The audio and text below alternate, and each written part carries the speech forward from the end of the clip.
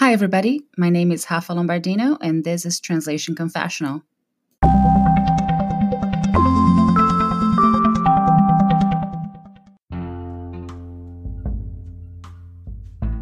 Translating fiction. Last week, I talked about translating nonfiction books. Today, I wanted to address the more creative side of book translations. I didn't know I wanted to be a translator when I was little. I had no idea that was even an option. But as I started reading books while being aware that they had been originally written in a different language, I remember getting this restless feeling inside, like, I want to do this too. I started working as a translator a long time ago and took on niche projects right away. Mostly educational paperwork, computer-related materials, and news articles. Around 2010, when I already had over a decade of experience and an established translation business, I started getting that restless feeling inside again. I craved more creative work beyond marketing and advertising, transcreation, and copywriting, which I had already been doing. I wanted to travel the world through book translations. I wanted the thrill of trying to solve a murder mystery while translating it. I wanted to fall in love with characters that don't exist in real life. I wanted to solve the puzzle that is rewriting an entire book in a different language to bring the same feeling to a different target audience reading it. Breaking into book translations was difficult, though. I took so many translation tests sent to me by publishers in Brazil. Passing the test wasn't the hard part. Negotiating payment was the main obstacle. Considering what publishers were willing to offer, and the fact that there is an unfavorable conversion rate between Brazilian reais and US dollars, I would have to dedicate a huge amount of time to a long-term project, because that's what books are, and potentially have to turn down more lucrative translation assignments. The math just didn't add up. I couldn't take the risk since ours is a family business, and that's how we pay the bills. Still, I'm hard-headed as hell. So I wanted to come up with a way to tap into my creative side. As I mentioned in episode 37, when I talked about translating from Portuguese to English, I created a volunteering project to work with writers from Brazil and translate their short stories. That addressed my selfish need for creative work, made me feel more comfortable translating literary works, and put me in contact with an incredible group of people on both sides. Authors and translators. Around the same time, the Amazon Kindle was taken off, and self-publishing was on the rise.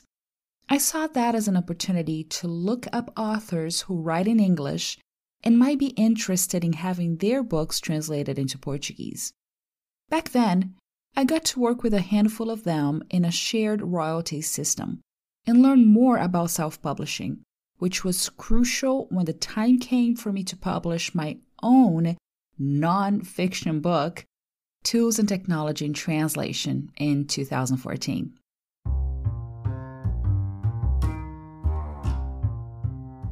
Before we continue, I wanted to tell you a bit about Video Converter Pro. It comes in handy when I receive video files from a client who needs subtitling services. Sometimes they may send me a video in an odd format, so I can convert it to MP4 and load it into my subtitle software to get things going. And because I'm always creating content for my YouTube channel, I can use it to edit video clips too. It's also a lifesaver when clients send me video files and ask for transcription into a Word document. I can extract the audio from the video, load it into my transcription software, and I can get to work. If you'd like to give Video Converter Pro a try, go to this webpage, bit.ly/tc-vc. It's easy to remember. TC for Translation Confessional and VC for Video Converter. Once again, the webpage is bit.ly/tc-vc. Hope you like it.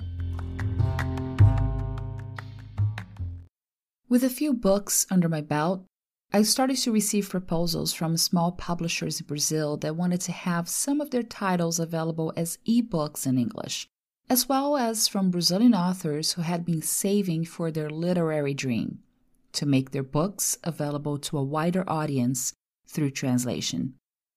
I also translated several short stories for authors who wanted to submit their work to international contests and apply for an author residency program in the United States or in Europe. I have to say, working side by side with these authors is what keeps me going. People may say that translators are the ideal reader because we will pick apart the source text.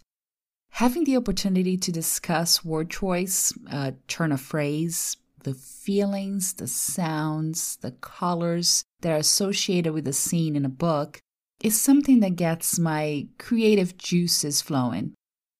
When I'm working on a book, I like taking little notes on Notepad, the text editor, not a physical paper notepad. I feel like I can't even write anymore, just type, But I do that because I use a CAT tool, even when translating books, because it helps me go sentence by sentence and focus on structure and vocabulary. But I take these little notes to guide my reviewing process, so I can add comments to the document I'll send back to the author, and we can address anything that needs to be taken into consideration together. The brainstorming round is illuminating. And it's definitely my favorite part of the entire process. That's when we make the final decisions on what needs to be kept as a foreign concept to readers of the translation, or what needs to be domesticated. That is, what will be adapted in a certain way, not to take readers away from the universe the book is in. One example of that is a book I'm currently working on. It's a young adult fantasy novel, and the only thing Brazilian about it is a certain food that the main character mentions a couple of times. While talking to the author, I was told that the book should remain international. That is, our hero could be from anywhere on the planet. So we'll be brainstorming what food the character will be alluding to in the translation. Once the book is available in English, I'll probably record an episode about it because it's been so much fun working on it. Then there is the other side of the story, the readers. It's great to hear from authors when they start receiving emails or messages, sometimes even book reviews, from people who read the translation. After all, that's why books are translated, right? To find an audience in the target language.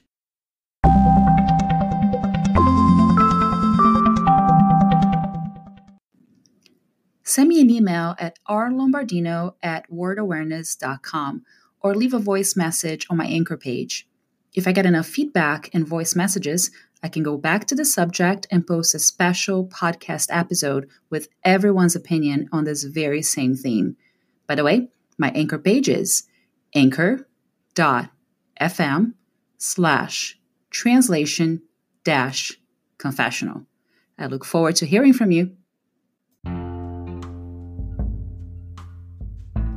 Stay tuned for weekly episodes and subscribe to Translation Confessional through your favorite podcast app.